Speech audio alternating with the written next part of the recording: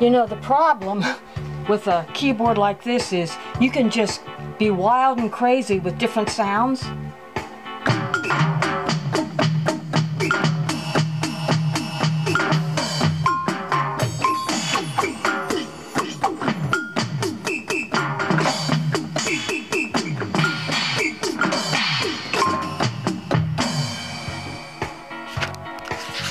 What do you think?